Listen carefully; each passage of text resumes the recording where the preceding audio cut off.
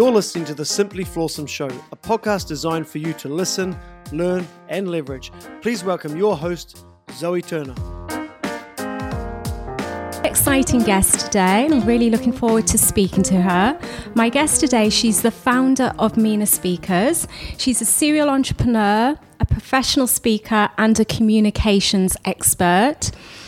Her experience comes from academia, the boardroom, and hours of stage time. So it's pretty evident that my guest today, she's not afraid of hard work. And in today's podcast, she will be sharing not only her backstory, but will also be providing guidance on how you can become a professional and paid expert and public speaker.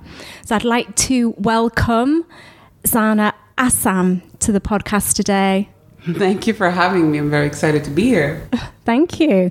Susanna, you've got quite an impressive resume. So for the listeners that don't know who you are, would you share your story with us, your backstory, and how you got to get to where you are today?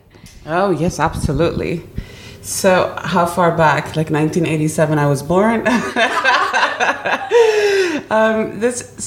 I'm born actually from Palestinian parents, born literally in transit in between countries as political refugees from Lebanon on the way to Sweden. So in transit, I come out on that journey in Germany. Yes, and we had to take a little pause in our journey. I didn't manage to pick up the German because I was only 3 months old. And then we moved on to Sweden. And that's where we finally landed and started rebuilding our lives. And so I spent about 15 years You were born in transit, or you were conceived in transit? Yeah, I was literally born in transit. You were born in transit. Yeah. So your parents knew your mom obviously knew she was about to have you, and she, all the more reason to escape the situation and the political environment you were in. Yeah, normally in these situations, so my parents got very short lead time. Like, you have to leave Lebanon now. They were based out of Lebanon, and so they pretty much packed their stuff and left within a couple of hours for the safety of the family. Mm-hmm. And so, there I came, Germany, and then got raised in Sweden. I've been there most of my formative years. And then ended up in Wales for about 2 years at a boarding school called the United World College, full scholarship there. And from there on, I just continued my international journey of academia and work, and just studied and worked in various countries. And it was purely on our own initiative, getting scholarships or jobs that would support that and support my curiosity and adventure. So fast forward a few years, I was studying economics and landed an incredible award called Female Economist of the Year in 2010. Mm-hmm. And this was based on merit, my thesis work, and it was Swedish and American kind of business life CEOs and academics that decided that. Part of that journey and test was actually to put me in a room, and they did like a social test. So you're welcome to the student, and then there are a bunch of CEOs, very intimidating, like a castle-like environment, and they are chit-chatting with you, and they're gauging your social interactions, and that was one of the criteria, amongst other things, in that process. So I could only dream of winning that prize. I wasn't even, sure it was going to happen, but I did, and that was a huge honor. And then come 2010, got a lot of coverage and support and sponsorship along the way. And that's really how my speaking career started. So I got invited to different stages out in Northern Europe as a speaker. And so initially it was just an invite, like, hey, we read about you. Do you want to come and speak? As a student, you're bold, you're young, you're like, yeah, sure. Why wouldn't I do that? And so I went up on stage, spoke my truth, and just spoke from a place of authenticity. It wasn't structured at all. I was super nervous, but I just kind of shared my thoughts. And when I stepped off that first stage ever, I was approached by a lady, and she asked me if I wanted to do the same speech for her business. And she said she didn't have much of a budget, but she had a budget. And she said, "Oh, do you mind speaking for this amount?" And wow. I was so you got your first paid speaking gig from your first major kind of public speaking event. Yeah. Wow, yeah. amazing. And it wasn't that planned by the sounds of it. You just spoke from the heart. Yes, I mean, it was, in a sense, it was planned what I wanted to say. Okay. Proper preparation prepares peak performance. You know that. It's like the 5 Ps. Okay. And so I had planned what my messages would be and what I wanted to convey, but it wasn't structured. Knowing what I know today about public speaking, it wasn't stereotypically structured or using any frameworks. It was just speaking authentically with a certain rawness. And so that worked, and that's kind of where I went, oh my goodness, you can get paid to speak. What? What's going on here? And that kickstarted my whole speaking career and touring around Northern Europe, and then having an agency kind of pick me up, represent me there, and sending me on speaking engagements around there. I did that for a while until I felt like I wanted to make use of my degree, because I had studied for however many years to get a master's in economics, and I really wanted to use that. So I went back to banking and pursued a career within the financial sector. How did you enjoy that? I enjoyed it a lot. At one point, I was working as a gold trader, so I was trading precious metals. And so supplying central banks with gold bullion is pretty exciting for a student that's just graduated. It's thrilling to understand the mechanics of how like a central bank works and the economy works, and just seeing it physically, like going into these vaults of gold. It's incredible.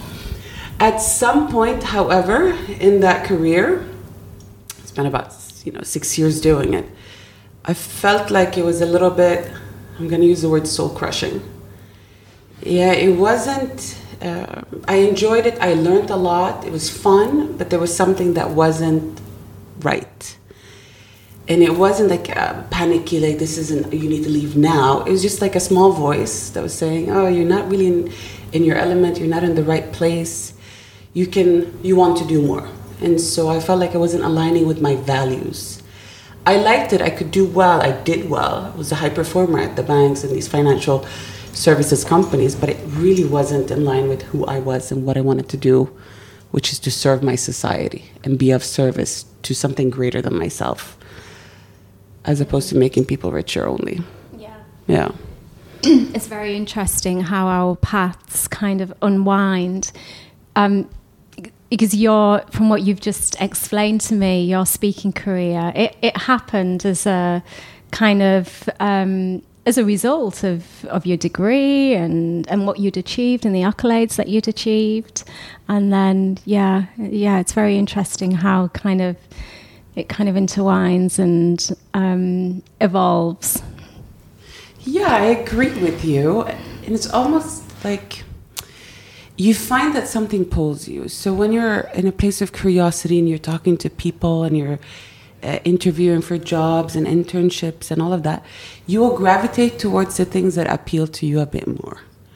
So with that said, I was attending the interviews to the banks and the financial sectors and the consultancies and all of that, which is the rite of passage if you've studied economics. But I was still gravitating towards the idea of being on stage, being a speaker, being a person that empowers other people in a very direct capacity. And so that thing has been with me throughout my whole career. So even as a banker, I would end up being on the stage talking about economics, on the stage representing the bank, in the media in some capacity, because it was something that I was gravitating towards, educating other people. I loved it. Yeah. Okay, thank you. What is your mission with your work, Saana? Fabulous question. So I have a big mission statement, and it's been the driving force from day zero, and that is to create an improved state of the world through great dialogue. And it might sound like really big words, and in a sense it is, but I do truly believe that the roadmap to peace comes from us being able to speak up constructively, own our voice, and really express what's on our mind and listen just as well. So that dialogue element, if we're able to master our own communication, then we're able to master a dialogue. And so that, in short, is my mission statement, to create an improved state of the world through great dialogue. Communication absolutely fascinates me. The reason I started this podcast, in a way, was to provide a platform for the book, which I was telling you about before we went on air today, before we started recording. But it was also to challenge fears that I have about communicating and about speaking in public as well. And it's such... the way we communicate with people, it's just everything. It's such, your words can raise somebody up or they can drag somebody down. And, just having an awareness of how important communication is it's a great skill to possess. Yes, absolutely. And the beauty about this, which I learned later in life, I didn't learn this from being in school. I learned this from doing what I'm doing today and really researching into this. So you can learn. It's a skill. You can become a really great communicator. You are able to, so let's put it this way. There's research that shows that a dialogue that will be not so constructive, so miscommunication or arguments, well, up to 96% can we see if that's going to happen or not within the first 3 minutes of any conversation, right? So if somebody starts with a hostile conversation, we know that most likely that whole conversation is not going to end up on a very great note. It's probably going to end up on a very sour note.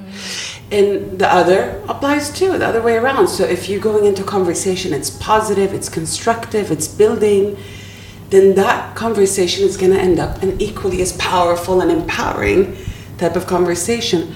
So communication is predictable and miscommunication is preventable, right? Isn't that fascinating? And this comes from the research of John Gottman and the Gottman Institute. And there's a lot of techniques you can use to really build relationships, rapport, marriages, friendships, manage your colleagues, so on and so forth. Yeah, which brings me on to my next question, which is NLP. You're a practitioner with NLP. How important is NLP to communication, and how do you incorporate that into what you do? Great. So NLP, yes, I do use it every now and then, and the techniques that come with it. So it stands for Neuro-Linguistic Programming. And these are techniques that you use to disrupt a pattern of thinking, plant in new positive patterns of thinking and behaviors. And so they're very practical tools. Yeah. So I use that in a situation where if I am working with a client, I'm coaching a client in public speaking, and I feel like we need to work on the confidence element, then I will use the NLP techniques in order to really infuse that person with a strong anchor around feeling confident when they're up on stage. Which takes me back to communication. Public speaking is a skill set which can be quickly improved with the right techniques and the right support. Yeah, so the days of being scared or the fear of public speaking, they can be long gone. Just get the help, get the support, Can you give the listeners 3 tips on how they can improve their communication skills? 3 actionable tips. Okay, great. So, first of all, if this is something that is so instrumental for your career, I mean, we know that great communicators will enhance their profitability to shareholders. They will be better leaders. There's a lot of research that supports these type of data. And so 3 tips, I have so many tips. One is, if this is something that you're suffering with, please just go and find a speech coach and somebody who, within a couple of hours or a couple of days, can quickly get you over that threshold. So you go from feeling nervous to feeling incredibly confident and very keen on being on stage. It's a quick ordeal. In our case, we're talking about 12 hours, 4 sessions, 3 hours each. We've gone through the whole works. We're done. You're going to walk out feeling incredibly confident. The second thing is, if you're feeling nerves, the best way to combat nerves is to, you want to put yourself in a more resourceful state. So take deep yogic breaths. Exactly. Inhale. Exhale. If you don't want to do that, then you can go into a place of getting more oxygen in your body by laughing. So, right? And you see the following breath that comes with that. Don't hold back your laughter now, Zoe. Amazing. You can do that. Just laughing puts you in a place of, you just feel so much better about yourself. Endorphins are coming in. Mm-hmm. Your cortisol is moving down, which is the stress hormone. So for sure, these things are going to help you be more resourceful, both physiologically, your body, but also your brain. And so the third thing would be, again, proper preparation. Mm-hmm. When you know the journey you're taking your audience on, you're going to feel much more relaxed to enter the space of like deviating maybe from the script, interacting, because you know exactly what you're doing with your audience. So prepare your speech, prepare your script, use the frameworks that are out there to take everyone from A to Z. A couple of things that I've been thinking about doing is having singing lessons. Because I was the only person at school not in the choir. There was about 3 kids in our year, and it was the most embarrassing thing in the world. I hated it. But I think it's because I was so shy. I was literally so shy as a child. I wouldn't dare put my hand up in the class and speak. And I'm sure that there's a voice in there somewhere. So I was going to enroll in singing lessons. I've been meaning to do it for a while. And what was the other thing? A comedy course. Great. Like stand-up comedy. Sure.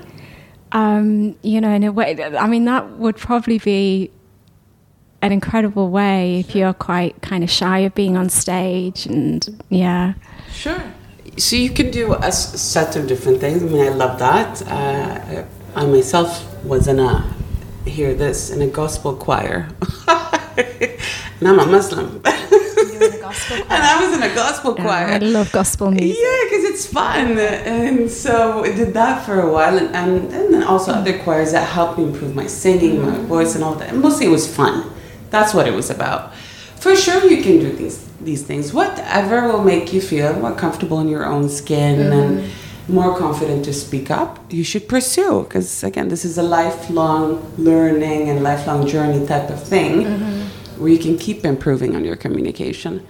However, with that said, there are some basics that need to be in place. If you want to go up and do a speech, what is the best framework? What is the best structure? How do you begin? How do you close? What is the most impactful way to present with your body? So sure, confidence is one element. With knowledge, the confidence will follow. With knowledge, try, and then confidence will follow. So I'm with you on that. Sure, do that. It sounds like fun. How important is nonverbal communication when you're public speaking, or just in general, normally when you're chatting to people? Yeah. So there's a lot of data that circulates, and we haven't found a piece of research which I believe is perfect. And so what I tell my clients is that we divide the world into, 1/3 is what you say, 1/3 is how you say it with regards to your body language, and 1/3 is your vocal projection, how you're using your voice. What's important is that you're speaking congruently. So when what you say and how you're saying it, they're in alignment. And your audience will pick up, and we are innately trained to pick up if somebody's not being sincere or not. And it's about being authentic and kind of when you're really in your authentic self, you're speaking your truth, naturally your body will follow. Yeah. And I guess there's lots of patterns of behavior and our body language, that when you're not telling the truth, that the way that you look with your eyes and things like that the experts can pick up on. So if you're not coming from a place of authenticity, subconsciously, bearing in mind that the subconscious mind is the most powerful part of our brain, it's probably likely to show in our non-verbal communication if we're lying or we're being dishonest. Oh, absolutely. And so you will see cues, because your brain moves faster than your words, your spoken word, right? And so the brain will start through the body revealing what's actually going on. And so you will see gestures with somebody, for example, shaking their head, kind of implying no, but what they're saying is implying something else, as a way of, I'm not really telling the truth, so no, I'm not. Moving my head back and forth. Do you think that might be to do with confidence too? Speaking with authenticity. When you shake your head, do you think it might be a confident thing? Because, that you don't have kind of belief in what you're saying. Not at all. If you are speaking from a place of truth and conviction, what you actually believe, then your body will follow. You'll find another tell. Now, there's several tells, right? And you have to look at the collection of the whole story. You can't just be like, okay, you're shaking your head. No, that's not true, is it? Or your eyes were looking in this direction. But another tell would be that your nose moves up, like, ugh. So if you make that sound, ugh, then you see that your nose is moving up as a sign of disgust. And so generally speaking, you'll get that micro expression when somebody's not being sincere. Because we ourselves as humans don't like insincerity. And so, yes, we will, and individuals will be able to pick up on these tells of incongruency. Of course, experts will be able to pick up on it at a higher level. But humans in general are able to assess sincerity, because you're entering a space of wanting to protect yourself. My own safety is at stake. So we do have these scanners and antennas that do decipher what's going on in front of you. It's pretty fascinating. Yes, so fascinating. Okay, thank you for that. Thank you. Part of the reason I set up this podcast, I've forgotten my question. I had that question in my mind and I've forgotten it. I'll have to edit this bit. No, it's not there. Oh, it's mental health. Yes. Thank you. You are an expert at this. Part of the reason I set up this podcast was because I'm writing a book at the moment, and it was to provide a platform, that book, which is on mental health, which is 30 Days to Mind Mastery, or 31 Days to Mind Mastery. Now, people I guess a lot of people may look at you, see where you're at in your life, that you've achieved all of this, professionally, and quite often they don't see all the hard work and all the challenges that have gone into it. You haven't only, you're not only beautiful, you've got the brains to match that as well. And we know that, there's a lot of things go on behind the scenes. You don't have to go into too much detail, but have you experienced any challenges with your mental health, or experienced any adversity on the way that you would like to share with us? Great. So anybody who is with me on Instagram will see my stories in particular, a lot of behind the scenes of when it's 1 a.m. and we're trying to hit a deadline, and it's just like I'm on the floor. And I recently posted about this because I love the question, I love your purpose, and I think it's important to raise the discussion around mental health. And around Mental Health Awareness Day, I did post a picture on my Instagram, so at Saana Azzam, you can find it there, where I'm talking about in the new role that I'm preparing for, which is that I'm expecting a child. I obviously put on a lot of weight, and it had my self-image being shook up quite significantly. Because throughout our whole childhood, in particular as women, and this is something that is well researched as well, we have this whole notion of you get rewarded or acknowledged for beauty and appearances and being slim and looking in a certain way. And so now biology and nature is saying, cannot be the case. You have to gain all your kilos in order to create life. And being able to appreciate that this is what I'm doing, the divinity of creating a child, but at the same time, not feeling so great about the way I look, and harmonizing these two and being at peace. And throughout my whole pregnancy, this is something that I have been battling with. And some days I just feel amazing. I'm going, this is a gift from God. I'm so thankful. And it is. It's been a long journey to reach to this point. And I don't want to take that away ever. Super grateful, but at the same time, this is how I'm feeling. And I'm sometimes not feeling great. And I'm going to honor that and just not It's really pretend. good for you to be honest about that because, I mean, like you say, it is a gift from God. But the reality is that is how we feel at times, especially being a woman, like with weight and stuff like that, So, it's really good.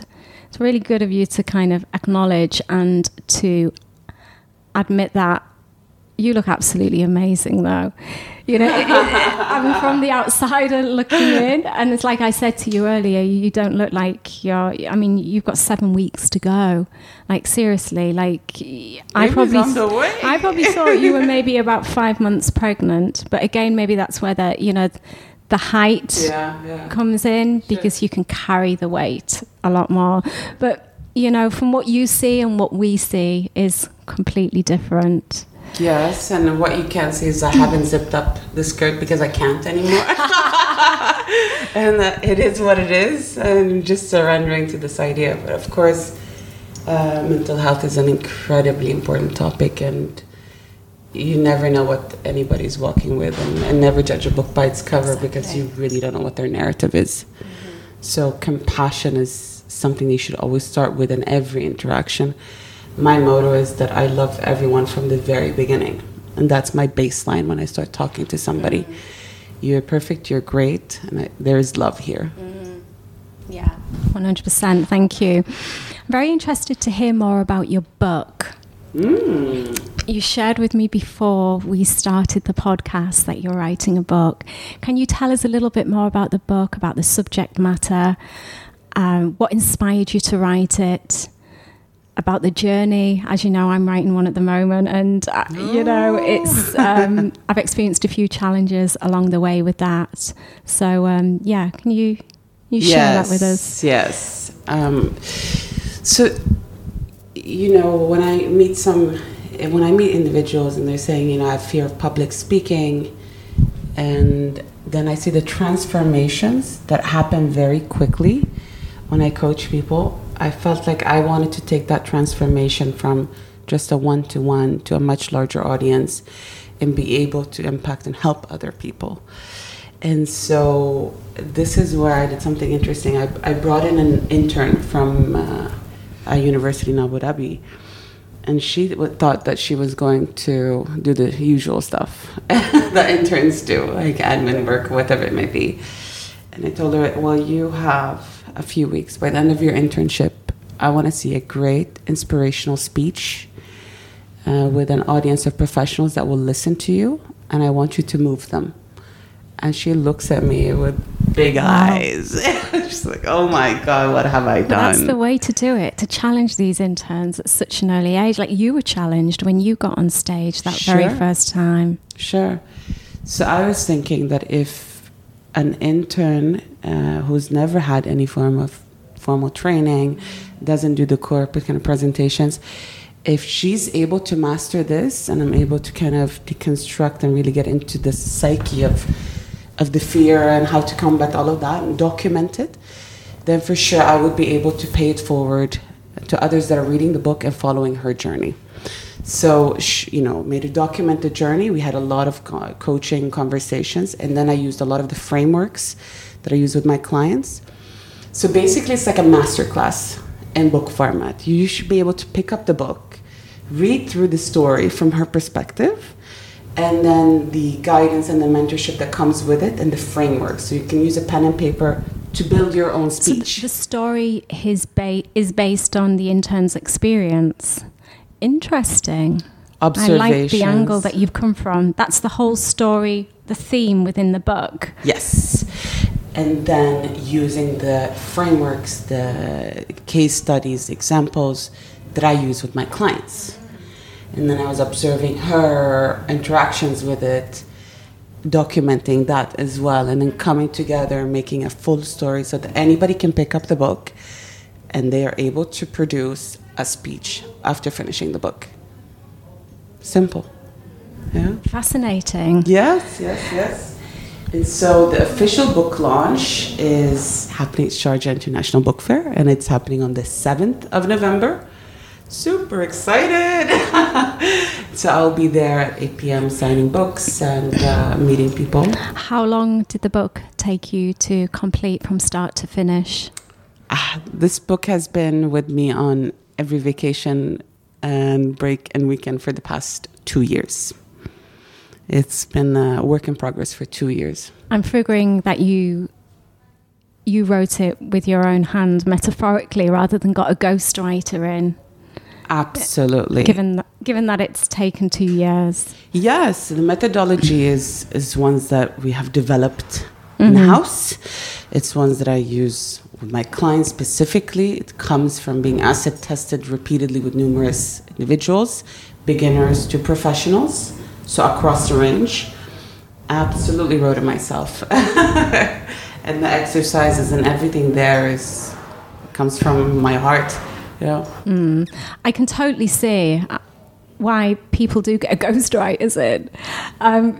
For me, of course I want it to be a passion. I want it to come from the heart. My first book, I do want to write myself, but the struggles, like I know a couple of people that have written a book and they've got a ghostwriter in, and I would form these judgments in my mind, like, oh, they didn't write it. They just got someone else to write it. But I can totally see now. I can totally see why somebody would do that, because it can be very, very challenging. Yes. You have numerous ways to write a book, in which some might be easier. You might want to use this method. One method was to voice memo. So you record your thoughts and the story you want to tell, and from there you sit and transcribe it. The spoken word is easier. Did you ever do that? That's Omar. We interviewed Omar Basadi. Yes, he's one of our speakers. Fantastic guy. Yes, great guy. That's what he recommended to me, and I did try it once, but I don't know, I just tend to type all mine out. Did you use that technique yourself? I used that when inspiration struck me and I needed it to be recorded somewhere. And so parts of the book would have been created initially like that. And then I would transcribe it, and then I would author it, which means I'm upgrading the language. So it's kind of consistent with the rest of the narrative. It's definitely one way. Whatever will work for you. I just feel like you should never leave a story untold. And if this is something that you'd like to pursue, then this is definitely something you can do. I mean, when I did this, so before I actually got this book published, I went in and kind of beta tested the publishing experience and joined a collaborative book and wrote a chapter with 30 other women, so 29 other women, and just to see how it feels to write a chapter, to work with a publisher. What can you do with a book? How do you sell a book? What happens next? Sort of a thing. To demystify that whole experience. I love that experience so much that we rolled out the same thing here in the Middle East. So we have now a collaborative book for authors that want to maybe try out writing a book or a chapter in a book and to not leave a story untold. So maybe you don't want to spend 2 years, writing a book, but here you get a chapter, at least start your journey, or at least have that story out there. Yeah, that is a very good place to start at. I know a lot of people that have done that. They've collaborated with a book and then they've moved on and written their own. Sure. Saana, you seem to me to be a very, very driven person. From when you went to university, to becoming a speaker, writing your book, etc., etc. Where does your drive and your motivation? Where does it all come from? That's a great question. It's a deep one. I think it's... there are many that are at play. What is happening right now? So my driver when I was 20 was really about just, becoming a professional, figuring out what I wanted in life, figuring out what I wanted to do, try to make money, all of these things. That was when I was younger. Today, it's more about how can I support other people? How can I support my team? How can we empower our audiences? Because I know and I feel like that is a sense of responsibility. What can I do for my greater community? Every time there is a great speaker on stage, we know that somebody in the audience is gonna shift a little bit. And that could be changing, their career, or maybe working a little bit harder, or coming a little bit closer to their truth, whatever that may be. And so that's a great privilege. That's a beautiful position to be in. So we're able to actually influence in a way that is positive and uplifting. That makes me wake up every morning and work 7 days a week and be accessible in any capacity that I can to help other people. Would you say your background and what your parents experienced when your mom was pregnant with you, having to flee your home country, do you feel that that's had an impact on you individually in your drive? Even though you were very young, I was speaking to another lady, Lubna Forsley, and she was telling me the story of when they emigrated to Canada. Her father was a university lecturer, and he literally had to start from nothing. I think she was a lot older than you. Like, you weren't even born at the time. So I'm wondering what impact that kind of had on you as a child and wanting to succeed. And Sure. I think you can divide that whole driver into several different ones. As a child, I'm the youngest child of 8. Wow, big family. Yeah, we're a huge family. Almost like a football team. We're almost there. Definitely basketball team. However, when you're much younger, it's literally about mommy's love, daddy's love, getting attention, being noticed from out of 8 children, right? And then it moves, when I was a teenager, it moved into, oh my God, why am I the only dark person? I look different from everyone else. Why am I the only female in this room? Why am I the youngest person in this room? Oh my God, why are they not including me? Why am I not invited here? Yeah, because I guess you moved to Sweden and everyone fair, blonde hair there.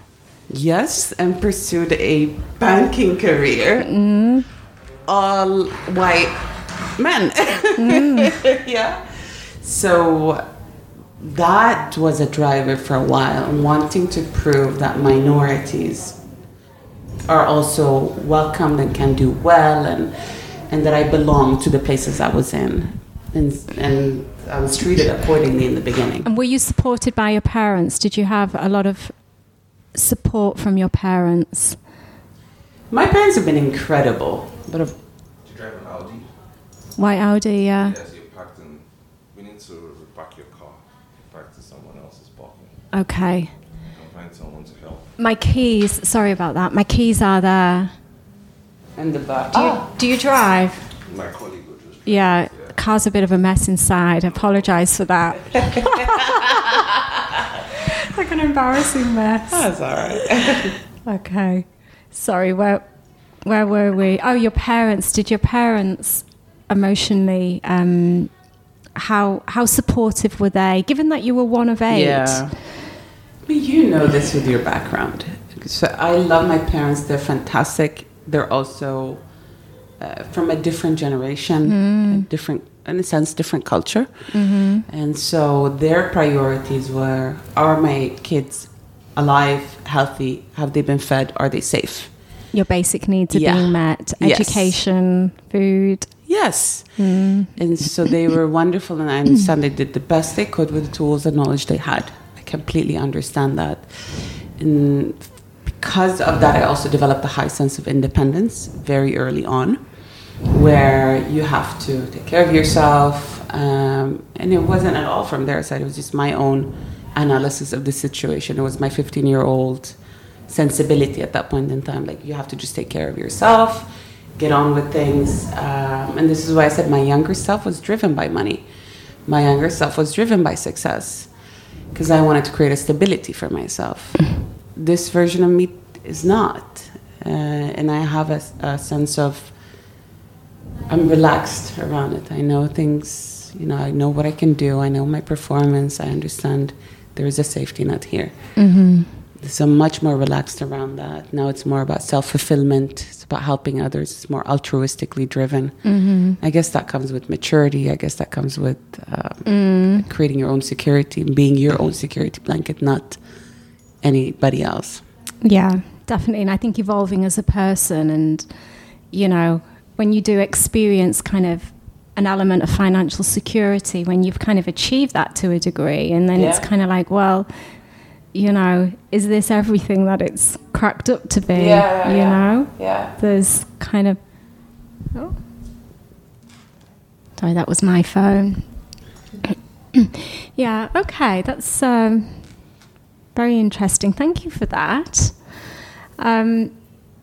Do you ever get any feelings of self-doubt? Or have you always been very confident? You've been speaking publicly from a long, long time now. I mean, I know you'd shared with me earlier that you did, like with the pregnancy and things like that. Yeah.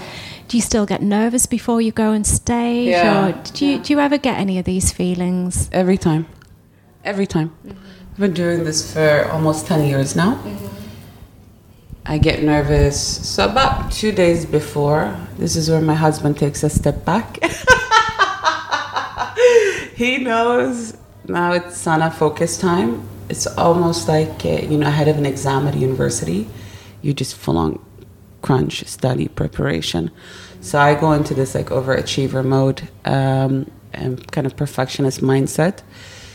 And I do get nervous, and I'm kind of questioning every angle. And is this great? Is this going to work? Yes or no? Just before I go up on stage, most certainly I'm getting a proper kick of nerves. The only difference is that today I am grateful that I feel this way.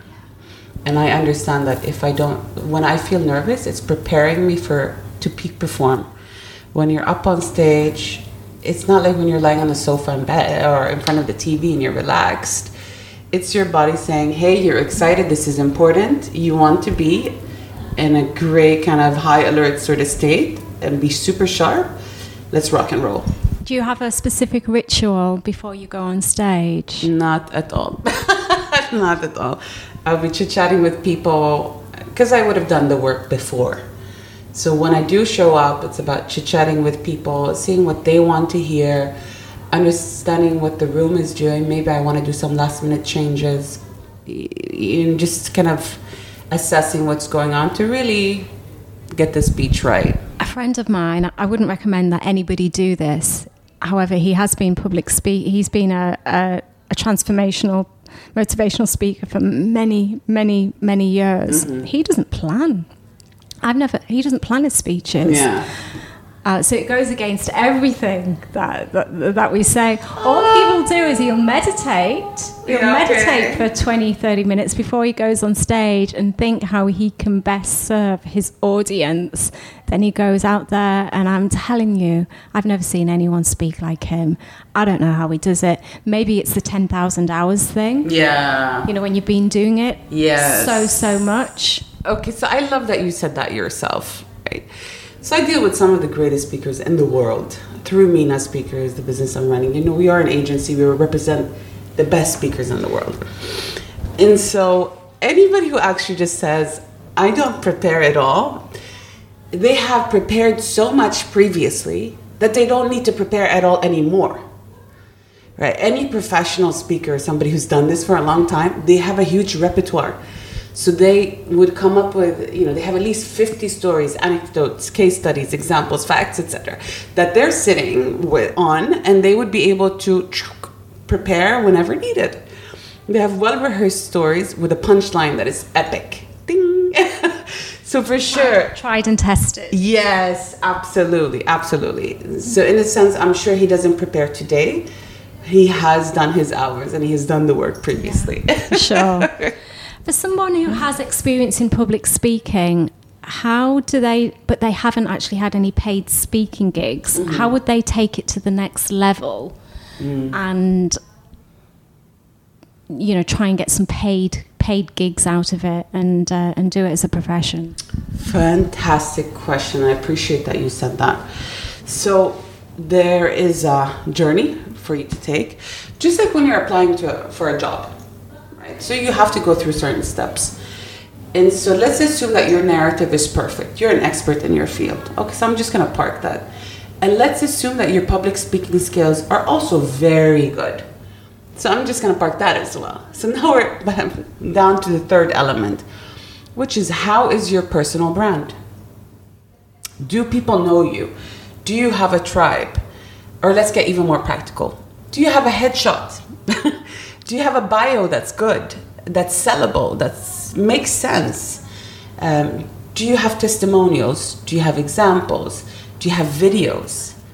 Is your packaging strong enough so that a client can read about you and get the necessary approvals through their hierarchy? So maybe somebody finds you and then sends it to the manager and then sends it to the CEO or whomever approves it. Do you have enough marketing collateral and assets for you to be paid? Have you invested in your personal brand and your story and your public speaking enough for somebody else to invest in you? So I get this story or this question a lot. And I get the question of, well, I was good on stage once, twice, or in a panel discussion. Now, can you get me gigs? Well, have you done enough about your personal brand or invested in yourself for somebody else to invest in you? And that's really the question. So it's about getting professional. And this is where we could help. We do have a platform, and I want as many great speakers as possible and aspiring speakers to get set up and start getting more access to the market and kind of learn what's needed. So we have a platform called Know Who Market. So that's Know Who, KNOWHO market.com, Know Who Market. It's for free. You just register your profile. Is this part of Mena Speakers? Yes. So it's our digital platform. Mena Speakers is the exclusive agency of select speakers that are very professional. They're at parity with international speakers. And then Know Who Market is where we have aspiring speakers, semi-professional, that we're grooming or that can get groomed or on their way. They're not yet there where they have an agency that can sign them on exclusively and then represent them, but they still get access. And every now and then we will pick up a rising star and put them on our books, or our client that might want something specific will be able to find them directly there. And so that whole process, that matchmaking process, is done digitally.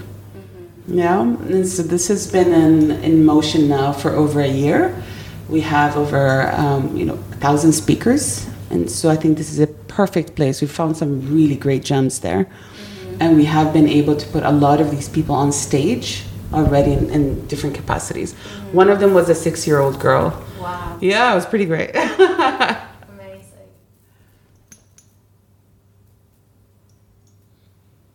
Zoe, are you gonna sign on? I'd love to, but I'm not sure I'm actually at that stage to yet. I think I've got a bit of work to do, if I'm being completely honest with myself. The journey of 1,000 miles starts with one single step. Right? So you have to start somewhere. At least if you register there, you will see what's missing in your personal branding package. And you go, oh, okay, well, I need testimonials. Let me start collecting it on my next podcast, speech, panel. Or, oh, I need more pictures. Let me do this. Or I need more videos. At least it becomes like a reminder of how do we build on. We have lots of podcasters there. Yeah, thank you. Yeah, okay, I will definitely look into that. For me, it's more about, I think I've been working on my personal brand a lot, and I will be asking you for a testimonial. once the podcast is released, I will be asking you for a testimonial. I love it. And I do that with most people that I interview. Amazing. So I am building up my testimonials and the personal brand, but for me, it's actually stage time. It's actually the stage time itself. Yes. And that I probably haven't got the experience in that, but I am working on that. Amazing. You'd be surprised at how easy it is. You know, I think it's just the fear, you know, the stories that you tell yourself, like over the years, you know, especially, you know, and it's weird that these limiting beliefs can still affect you today. I do feel that I've got the potential to be a good speaker once I start doing it and once I get the practice and practice and practice. Someone asked me to be on their podcast the other day. Nice. The thought. No way. Scared the living daylights out of me. Oh, you know, wow. it's one thing interviewing somebody, but, you know, actually being on a podcast. And I was saying to my friend, she was like, just do it, just go on it. And I was like, well, when my book's out, I will do. She was like, no, just get on it now. You know, Agreed. just do it now. Yeah. Do it now. Sit and prepare. There's so many ways for you to prepare ahead of this so that your nerves will come down and then you know what you want to say and you're building your own narrative and trying out how it sounds like as well. Yeah, do it for sure. I like your friend. She's awesome. Thank you. Last question, because I know we've been chatting for a while now, 50 minutes. So have you had any specific mentors over the years? And is there any particular advice that they've given you that you that has been important to you? Yes. So I've had plenty of official, unofficial mentors. And I find that there is wisdom everywhere. Everywhere from just sitting and talking to you has always been incredible. And talking to other strangers sometimes. Sometimes the Instagram posts, you know, the memes, they could just be so wise. One of my favorite quotes comes from the father of the nation, Sheikh Zayed. And he says, education is a lantern which lights your way in a dark alley. And so I think education is really a key for your personal development, for your growth, and for human evolution. Education is a lantern that lights your way in a dark alley. Yes. I like that one. It's gorgeous. I do like that. Okay, well, on that note, Saana, thank you so much for being a wonderful guest. Oh, thank you for having me. A pleasure getting to know you and talking to you. And the best of luck with your book. Thank you so much. Hope to see you there. So, 7th of November, Sharjah Book Fair. Thank you. Thank you.